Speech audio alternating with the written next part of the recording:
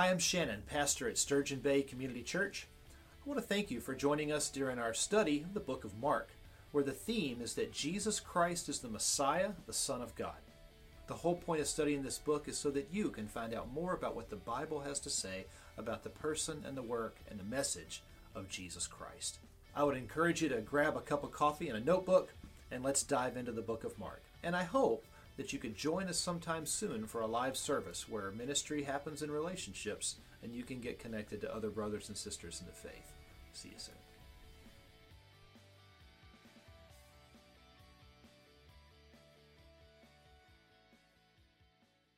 Well, good morning. We're going to be picking back up in the book of Mark. If you've got your Bibles with you, you want to go to Mark, the 10th chapter, and the 13th verse is where we're going to be picking up today. If it's been a little while since you've been here, or if you're new to Sturgeon Bay Community Church, let me catch you up to speed. We are spending as much time as it takes. It's looking like about 18 months or so to work our way through the book of Mark. We're going verse by verse, section by section, and just exploring what the book of Mark has to say and what we need to learn from that here in our 21st century environment. The Word of God is without flaw, without error. It's good for all times and ages. It's profitable for doctrine and teaching and reproof and correction. And we want to make sure that we as a people are faithfully looking to the Word of God and gleaning from that. And that's part of what Sturgeon Bay Community Church is committed to doing. We believe that the Word of God has a transforming effect. It teaches us to love God and love others. And if we are faithful students of the Word of God, then we believe that we can learn from that and live it out in our world today. So that's what we are in the pursuit of doing. The book of Mark was the very first of the Gospels. John Mark was a student of Peter's, but even more notable is that John Mark's house is the place where the Lord's Supper took place. John Mark, as a young man, got to witness Jesus saying, "This is my body, which is given for you. This is my blood, which is shed for you." He would see Judas leave to go and betray Jesus. Later on, John Mark would bear witness as the resurrected Christ would appear in his upper room at his house to those disciples, apostles who had been following him. Later, it would be at John Mark's house where Peter, when released miraculously from prison, would come to the door and bang on the door, and it would be that house servant that John Mark knew well would open the door, see Peter scream and close the door and run off. And maybe it was John Mark that went down to open the door and said, come on in. I don't know what she was thinking. But this was the beginning of John Mark's experience with Jesus, the Messiah. Later on, John Mark, as a student of Peter, would hear all the stories and all the accounts and hear about everything Jesus had said and done. As the bishop of Alexandria, later on in his life, John Mark would sit down to pen the very first of the Gospels. The shortest, the most unique of the Gospels. It stands alone uniquely. But the book of Mark is what we are studying. Throughout the book of Mark, there is a central theme that you want to keep in mind. At any time, if you wonder, I wonder why Mark would share that, I wonder why this was important, I wonder what the point is, at all times, the central theme of the book of Mark is that Jesus of Nazareth is the Messiah, the Son of God. And that's what we're here to learn and to study and to make application of in our own lives today. So that's why we are taking the time in the book of Mark. Thank you for being here today. Especially those of you who'd probably rather be hunting. We're going to have a good time today, learn some things from the book from God's book, and make application in our lives. So let's go to the Lord in prayer for just a moment, and then we're going to pick up in Mark chapter 10, verses 13 through 27. Father God, it is an honor to be able to pick up your word in human voice and to be able to read that today and to hear the truth of your teaching, of your example, of your exhortations, your corrections. God, I just pray that we learn from this today, make application in our lives. I pray that the conversations that will follow in life groups as Jesus, as people gather for meals and for study and for discussion together, God, I pray that those discussions would bring to life the lessons that you would have us learn and put into action on a smaller scale. So God, give me words of wisdom today as I've studied, and give us ears to hear the truth of the words of our Lord and Savior Jesus Christ, in whose name we pray. Amen. People were bringing little children to him, that's Jesus, in order that he might touch them, but the disciples rebuked them. When Jesus saw it, he was indignant and said to them, "Let the little children come to me. Don't stop them, because the kingdom of God belongs to such as these. Truly I tell you, who does not receive the kingdom of God like a little child will never enter it." After taking them in his arms, he laid his hands on them and he blessed them. As he was setting out on a journey, a man ran up, knelt down before him, and asked him, "Good teacher, what must I do to inherit eternal life?" "Why do you call me good?" Jesus asked him. "No one is good except God alone. You know the commandments. Do not murder, do not commit adultery, do not steal, do not bear false witness, do not defraud. Honor your father and mother." The rich man said to him, "Teacher, I have kept all these from my youth."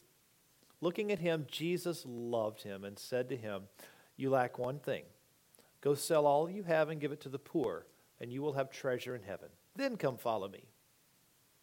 But he was dismayed by this demand, and he went away grieving because he had many possessions. Jesus looked around and said to the disciples, "How hard it is for those who have wealth to enter the kingdom of God." The disciples were astonished at his words. Again, Jesus said to them, Children, how hard is it to enter the kingdom of God? It is easier for a camel to go through the eye of a needle than for a rich person to enter the kingdom of God." They were even more astonished, saying to one another, "Then who could be saved?" Looking at them, Jesus said, "With man it is impossible. With God, all things are possible." Here's what we're going to look at today. We're going to look at like children. And then secondly, we're going to move on to gratitude and contentment are essential parts of the holy, hear me say, pious life. Those are the two things that we're going to engage this morning. Children were gathering around Jesus. There's a comedian, Michael Jr. You guys familiar with Michael Jr.? Really funny guy, awesome, great storyteller. And I'm not funny like Michael Jr., so just bear with me. But he tells a story, and it goes like this. He said his son, who was about 5 or 6 at the time, came up to him and said, Dad, when I grow up, I want to be a surgeon." Michael Jr.'s like, "Man, I was so proud. I'm looking at my son. He's making decisions in life. He's got his path laid out before him. He's thinking long term. He's planning. He's dedicated. He wants to make a difference in people's lives." And the little guy goes, "Or a dinosaur."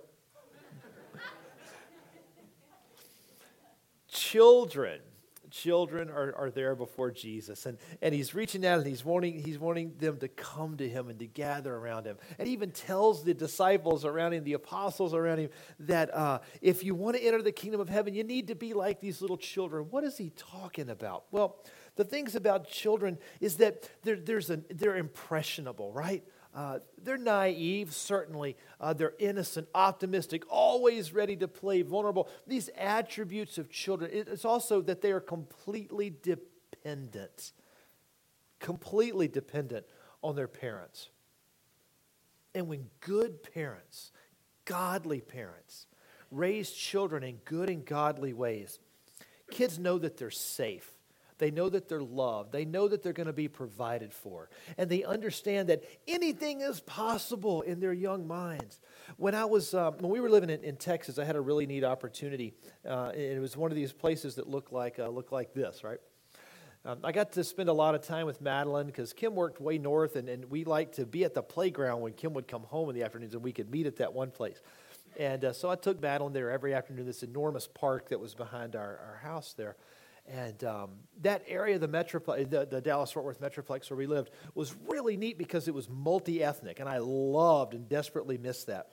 Because when we would go to the playground, there would be kids whose ancestors were Asian, whose ancestors were African, whose ancestors were Arab, whose ancestors were South American, whose ancestors were European. And so in this place was the picture of the kingdom of heaven. It was so cool. And I loved taking my little blonde-haired, blue-eyed, white-skinned daughter over there, and she would stand and she would do this thing that kids do. And you know it if you've seen them at the playground. It usually goes like this. They walk up, They start to smile, and somebody else smiles, and then what are they? They're best friends. And a game starts, right? And the next thing you know, they're playing, and it was great about this. They didn't all speak the same language. They definitely didn't all look the same. And they were all out there just playing. And after 5 or 10 minutes, they're best friends. And Madeline come back going, "This is my new friend. I don't know her name, but we're having a really good time." And the friend would say like this, "Oh, awesome, cool name. Have fun." They go off, and they would play, and she'd come back with a new friend. This is my new friend. Okay, cool, go have fun. And they would play, and they would have a game, and it would be chase, or who's the captain, or are you talking this side of the tube, and the kid can hear you way over there, and they're waving, and they had great fun. And then when it was time to leave, there was the wailing and the gnashing of teeth and the sadness. Oh, you hate me. We're going to McDonald's for a Happy Meal. Bye. But it was so simple. It was easy to make friends. They didn't understand things like, oh, we're from different classes or ethnicities or nationalities or races, so we have to be careful how we interact here.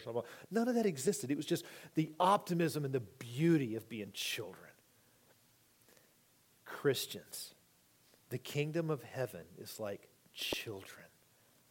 Take down those barriers. Take down those divisions. With great optimism, anything is possible. Embrace the naive, take down the guards and the protections, and love people.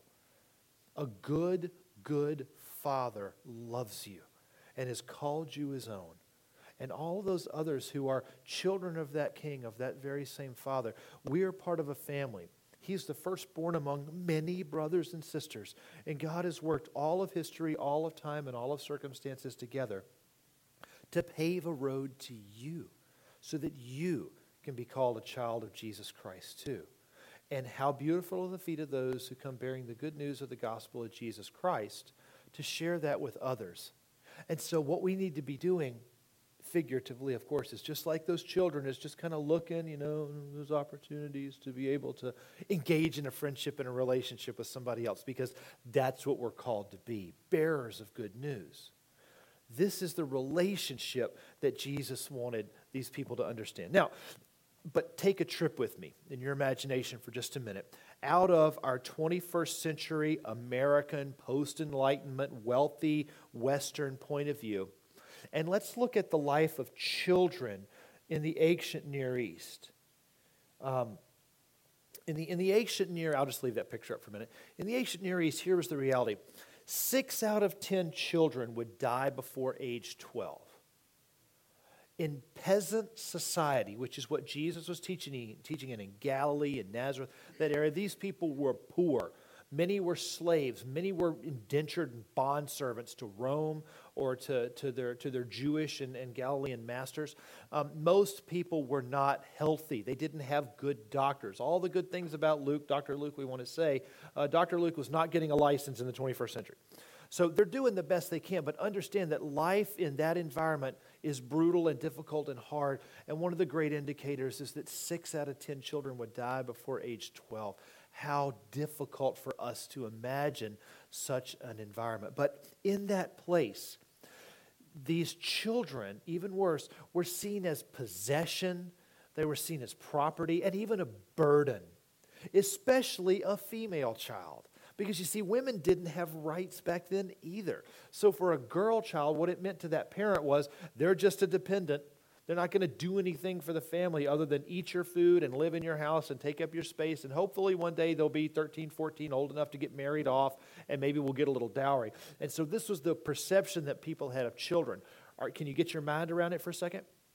Do you see the frustrating way they had failed God's command to love their children and to see God as their heavenly Father and children as a blessing from the Lord?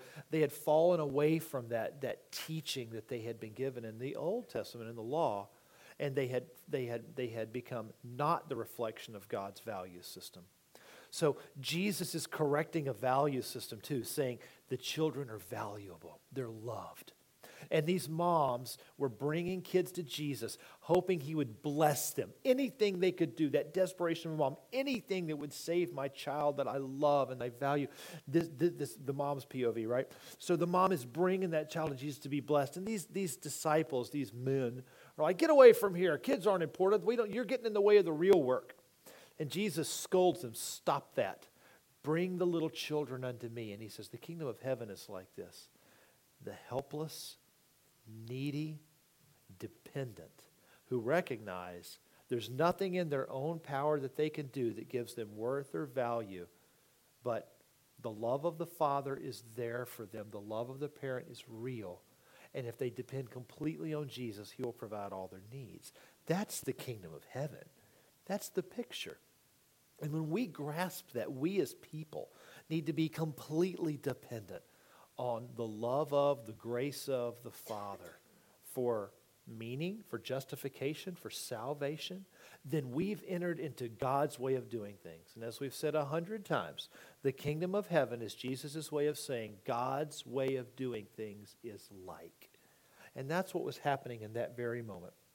It's why in Mark chapter 9, verse 42, these words are so critical. Whoever causes one of these little ones who believe in me to fall away, it would be better for him if a heavy millstone were hung around his neck and he were thrown into the sea. Or how about in Proverbs 6, 6 through 19, the 6 things the Lord hates. Yes, the 7 are abomination. Remember the 7 deadly sins? He would go on to specify what they are.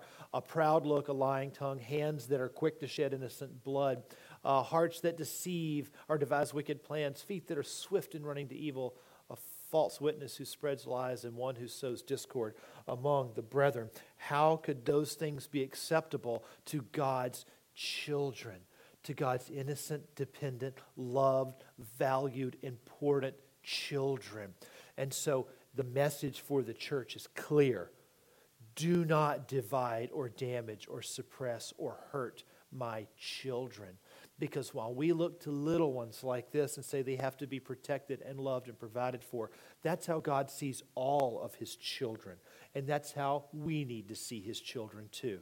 Let's teach honestly. Let's love richly and fully. Let's protect. Let's encourage. Let's provide where there is need. And let's love like a parent those who need to hear the gospel of Jesus Christ. Fair enough? This is the message that Jesus was trying to get across to people on that Galilean hillside, or Samaritan hillside, or however you want to look at it.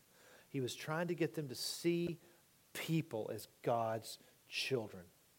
The second half of what we want to engage today, really, though, it comes down to this matter of gratitude and contentment.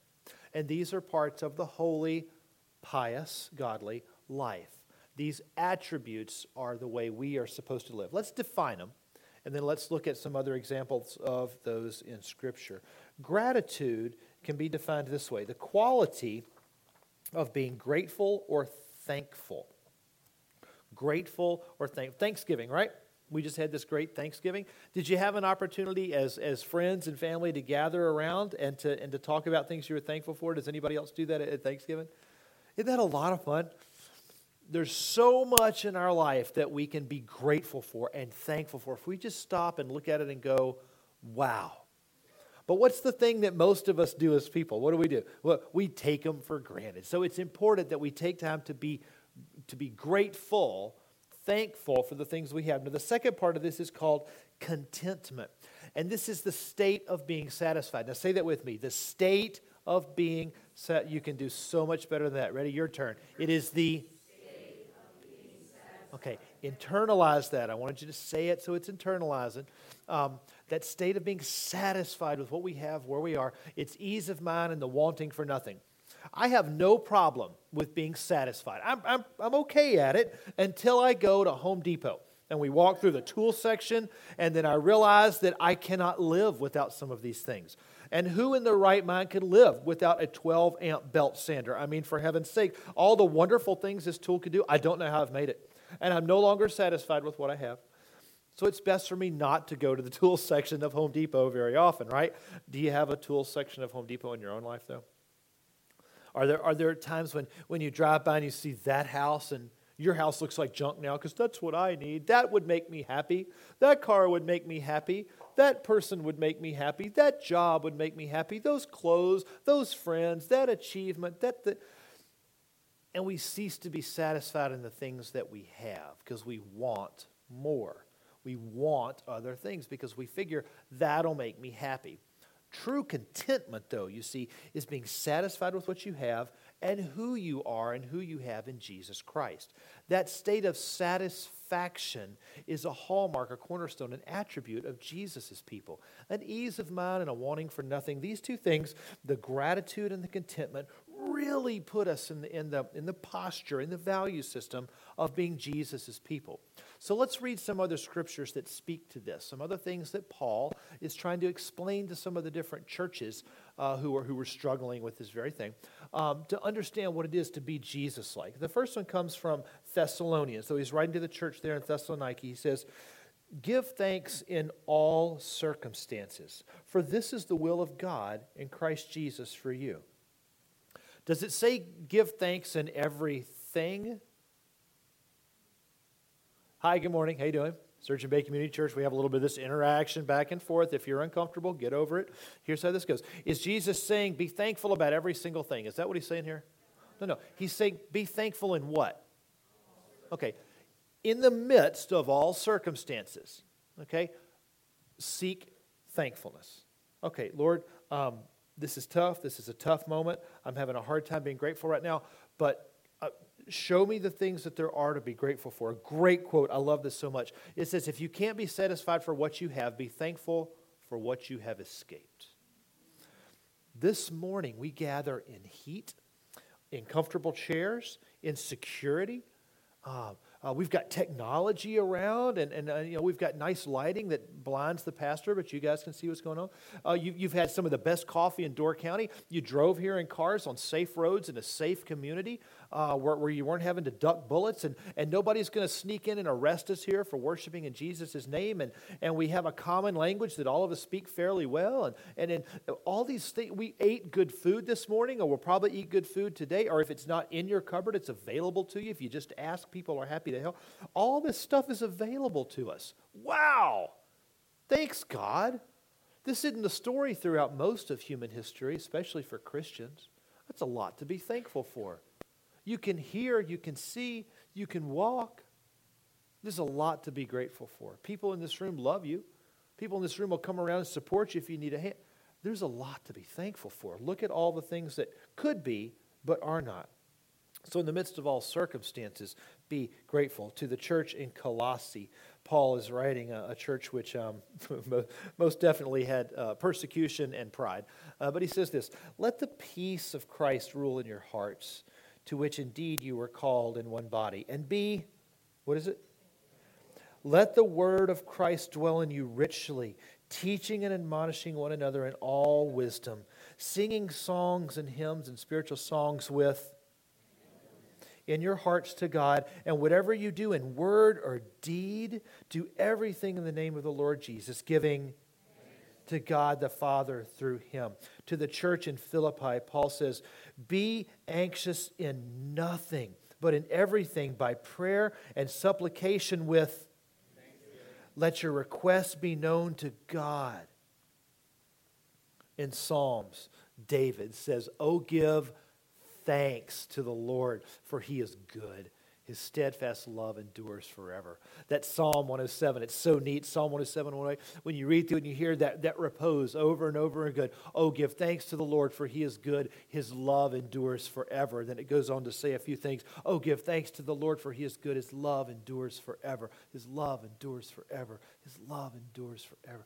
And that repose just continues to remind us, in the midst of all things, be thankful. As difficult as it may be thankful. And so in Matthew comes this challenge. No one can serve two masters, since either he will hate the one and love the other, or he will be devoted to one and despise the other. You cannot serve both God and money. Now, as we get to this point about gratitude and thankfulness, let's reimagine and refocus on that rich man who came to Jesus. What must I do to be saved? And Jesus applauded him. He loved the man with love. The man had obeyed all the commandments. Listen, as far as the law was concerned, this guy had done a great job. He really had. He knew the law, so much so that Jesus loved him, saying, well done, my covenant brother. The things that I gave you as God under that covenant of grace and law that you had been under before. You had kept the law. You had done it unto the Lord your God. And now that Jesus is in front of you, what must I do to be saved? The man is asking. Remember, he's on his knees in front of a peasant rabbi. Don't get the wrong picture of this ruler. I think we paint it wrong sometimes, Savvy. I think agreed? Sorry. I think we get before this picture sometimes, and we think of this haughty, arrogant, condescending, hello, Daniel and Catherine, I'm a rich young girl. No. That's not what's going on. This is humility. The man's coming before Jesus, getting on his knees, a rich guy, on his knees in front of a peasant rabbi, saying, what must I do to be saved? The guy's really seeking, and Jesus appreciates it and loves this man.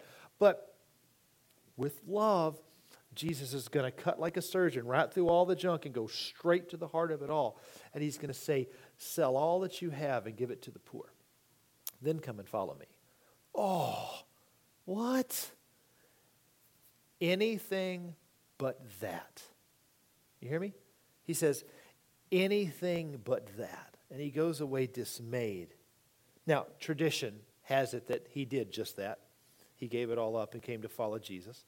We don't get to look to Scripture to see that affirmation, but the tradition throughout 2,000 years of Christian history has been that he did exactly that thing. There is a tradition in our Coptic brothers and sisters that Joseph of Arimathea, that rich ruler, had in fact given everything, even his own tomb, for Jesus, and then gave it all to follow Jesus and later be a martyr, broke, but giving his heart and his life and everything to Jesus. A beautiful picture of what it is to be completely given. Now, what's Jesus trying to show here? What's he trying to teach you? Well, Jesus looked around to his disciples. Let's hear from the Scripture how hard it is for those who have wealth to enter the kingdom of God. The disciples were astonished at his words. Again, Jesus said to them, hey, children, remember the children that are gathered around? And what did he say to be like to enter into the kingdom of heaven? We have to be like. And so how does he address them? Pretty cool. Did you miss that before? It's pretty cool, isn't it?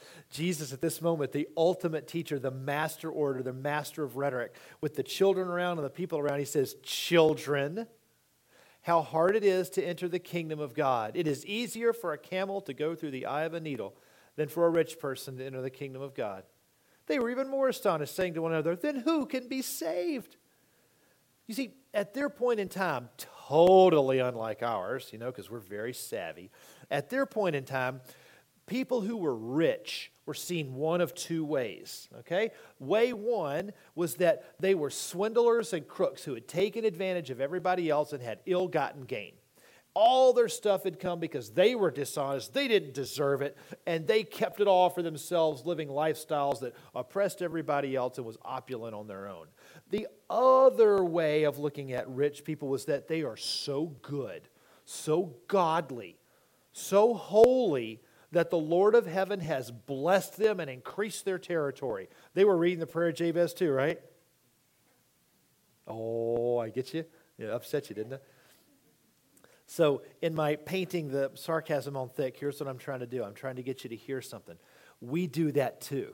In our world today, we do the same thing. Look, they didn't have iPads and the internet and cars and electricity and fast food restaurants, but they were just as savvy as you and I. They were just as intelligent, just as sophisticated, just as smart as you and I. They had all the social nuances that you and I did, and they struggled with the same ideas of wealth and poverty and fairness and equations and who gets what. They saw it the same way. So when we listen to our news and we hear the 1%, and we hear the rich, wealthy Wall Street, and they're evil. And then when somebody does really well, or you do really well, you say, God's really blessing me. I'm just doing really good. I'm doing so great.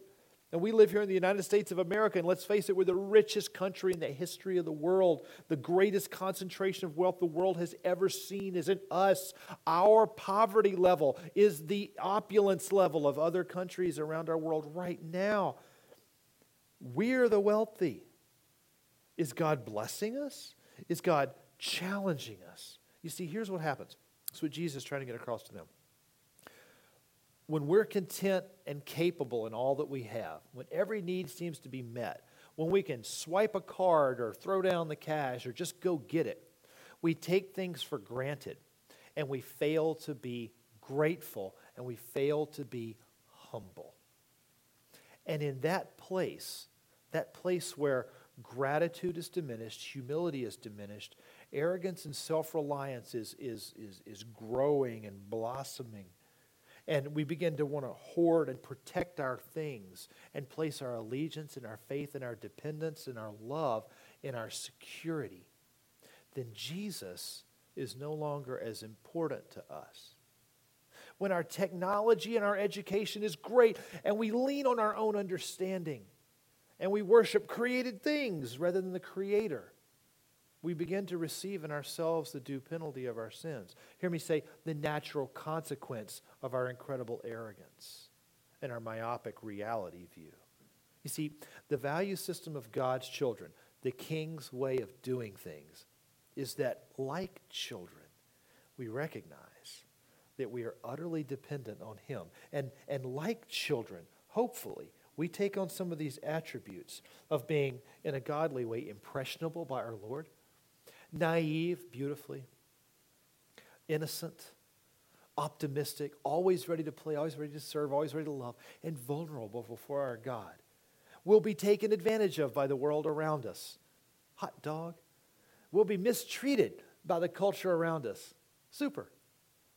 But we're going to be the children of Jesus, knowing that all we need and all of our identity and all of our values are in Him. That's the picture of being like children who can't do it for themselves, but are dependent upon Him. So Jesus, as He's talking about the kingdom of heaven, God's way of doing things, is saying it's hard for the rich, for the wealthy, for the self-reliant, for the provided for the wealthy, to be able to enter the kingdom of God. Because in our mind, there's two warring things. Just like for that rich ruler, Jesus cut right to his heart. And I think He cuts to ours too. And that cut goes to this place. What's that thing that you're unwilling to give up for God? That's a question. Think about it for a minute. What is that thing you're unwilling to give up for God? That thing that seems impossible. I'm good with the kingdom of heaven and everything until we get to this point, and you start to run into that challenge. Okay, put a pin in that. Let me share with you something that's kind of interesting. As we were reading through that before, I didn't get to do this in the first service, so you get special treatment, right? Jesus uses this term. He says, it's easier for a camel to go through the eye of a needle than for a rich person to enter the kingdom of heaven. Now, the kingdom of heaven is God's way of doing things. Agreed? I just want to make sure we're on the same page for a minute. It's not saying that rich people are bad and can't go to heaven. That's not the end story. So hear the end story. It's easier for people who are not self-reliant, okay, to become dependent on God and appreciative of His grace. The more wealthy we become, the more stuff we pile on, and it's harder for us to enter into that point of really recognizing grace. In the ancient Hebrew language in particular, idioms like that were used, idioms are illustrations, ideas, metaphors, illustrations, that's an idiom. And they would use them kind of in almost hyperbole, which is an exaggeration, to help make a point. And so when something like this happens, when you see an idiom used, always stop and go, okay, what's the bigger message that I need to be hearing at this? There is a whole section of Talmudic, ancient Jewish writing called the Midrash or the Midrash. And in the Midrash, there's examples like this all the time, where a story or an illustration is given that uses real-life examples, real-life places in a fictitious story to teach a massive message. And it was always holy and it was important, especially for people who couldn't often read and write or go watch TV. And so what they were given were these things called the midrash or illustrations or idioms that were easy to remember and had profound message. We all together on that? One of the most famous idioms of that time came from the time that was known as the Babylonian captivity. This is when the people of Israel were in captivity in Babylon. And when they were there, they were exposed to things they had never seen or heard or understood before. Animals and foods and ideas and literature and writing and stories and narratives they had never been exposed to before. But it gave them the opportunity to pen what's called the Babylonian Talmud. And what that was, the Hebrews had begun for the very first time to write down all the books of Moses and record their history and the law and the teaching of God exactly as God had given it to them. And because they were now being better educated in Babylon, they were able to be faithful about retaining their history and their stories and making sure everybody remembered them. And during this time, an idiom made its way into their way of talking. Okay, they were in Babylon, new culture, they're learning things. This idiom went like this. I had to write it down so I wouldn't forget it. The idiom says, do not show a man a palm tree of gold, nor an elephant going through the eye of a needle. You hear that? Do not show a man a palm tree of gold or an elephant going through the eye of a needle. And what it was trying to show is, don't suggest that men only dream that which is natural or possible, and don't dismay them by having them hope for the unlikely. This is this idea. Now here's Jesus. understanding all the idioms that the Pharisees and the rabbis and the teachers of his day are teaching people. Don't dream the impossible. Don't dream of palm trees or gold. In our world today, don't dream of a money tree in the backyard, right? You get it? You get it? You with me? Did I lose you yet? Okay. So don't dream the impossible, dream the possible. Jesus is going to shatter all of that. He's going to go, no. Like children, dream the impossible. A surgeon or a dinosaur. A camel through the eye of a needle. By the way, do you know why Jesus said a camel instead of an elephant? Yeah, exactly. Do you think impoverished peasants in Galilee had ever seen an elephant? Doesn't make any sense. So why not talk about a real animal that they'd seen? What's the biggest thing most of them had ever seen? Jesus, all right, isn't he? Kind of adapts it to their culture and teaches something they can work with. Hey, kids, don't imagine a brontosaurus entering through the eye of a needle. What's the brontosaurus? So don't imagine a cow. Oh, okay, a cow can't get through a needle either. So what Jesus is saying, it's easier, okay, for the poor, the children, to enter the kingdom of heaven because they understand their need. They understand dependency. They understand their depravity. But the wealthy become self-reliant. They become blinded by their wealth, blinded by their security, arrogant by the things that they have to make them comfortable and protected. And so at this moment, Jesus is really drawing that point to the people there. And as he calls this rich man to repentance, he is cut to the heart, and he's cut to the very question that I think we need to struggle with today. And that simple question was the rich man's question, and it looks like this. What would you be unwilling to give up if Jesus confronted you about it? What are you holding on so tightly that you're unwilling to give up? Daniel and Catherine, as you guys come up to play, just kind of start filling the space here for a minute. We're going to get ready to go into a time of prayer as a congregation, as a people. Let's think about that question. Of all the things that are in your life, are there things that you have said, maybe unwillingly, this is the most important thing to me, and Jesus can be number 2, but this is number 1? Can you look across your life for just a second and see where that may have become your reality? With your heads bowed, with your eyes closed, just focus in on yourself for a minute. The kids aren't going to run off. Don't worry if the spouse is getting it or not. I just want you to focus in on this for a minute. Is there anything in your life, children of God, that's become more important, provides you more of a sense of purpose and security and meaning than Jesus?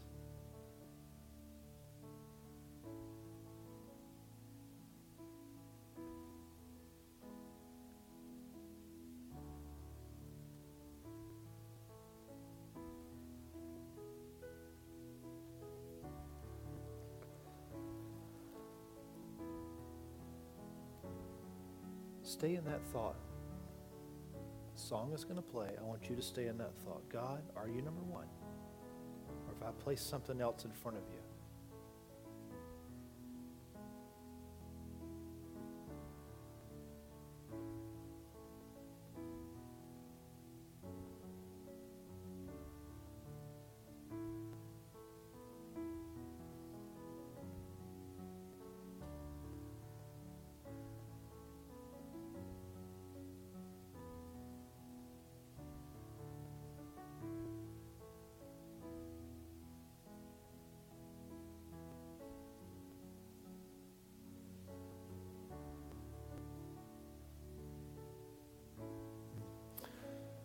Let me draw your attention to the screen for just a minute. Humility and gratitude are closely related because they both point to a value system. Humility and gratitude. You see, these are the postures that Jesus was asking of that rich man. Humility Humility he had taken in the form of kneeling before Christ, submitting himself with a legitimate question before him. Gratitude, I think he was struggling. He was struggling because both are a value system. And listen, our decisions are made based on value systems. That man had come to a fork in his road. He had to make a decision. He had to decide, do I follow Jesus or do I stick with the mammon? You cannot serve both. This is a choice. You can enjoy and steward wealth. But if it's your love and you're unwilling to give, to part, to surrender that to Christ, it's a path away from the kingdom of heaven. For heaven's sakes, it could be a path that leads you or others away from the gospel itself. It could lead your children away from the gospel itself. Instead of seeing the truth of Jesus Christ and hearing the gospel that will transform hearts and minds and lead those children one day to a personal relationship with Jesus Christ, if we as people, as parents, as friends and neighbors are too busy worshiping our things and making it first, then what is the Bible that people read in us? That path needs to shift, that all things come second to Jesus. And like children, we are completely dependent on Him. And the stuff which we leave behind and become somebody else's anyway, that stuff is simply there for us to steward. Decisions, brothers and sisters, humility and gratitude are closely related to that value system. So back to prayer. With heads bowed, with eyes closed. Oh God, are our values in line with the kingdom of heaven? Are we hoarding? Are we spending? Are we valuing? Do these things line up with what you've told us about loving you and loving other people?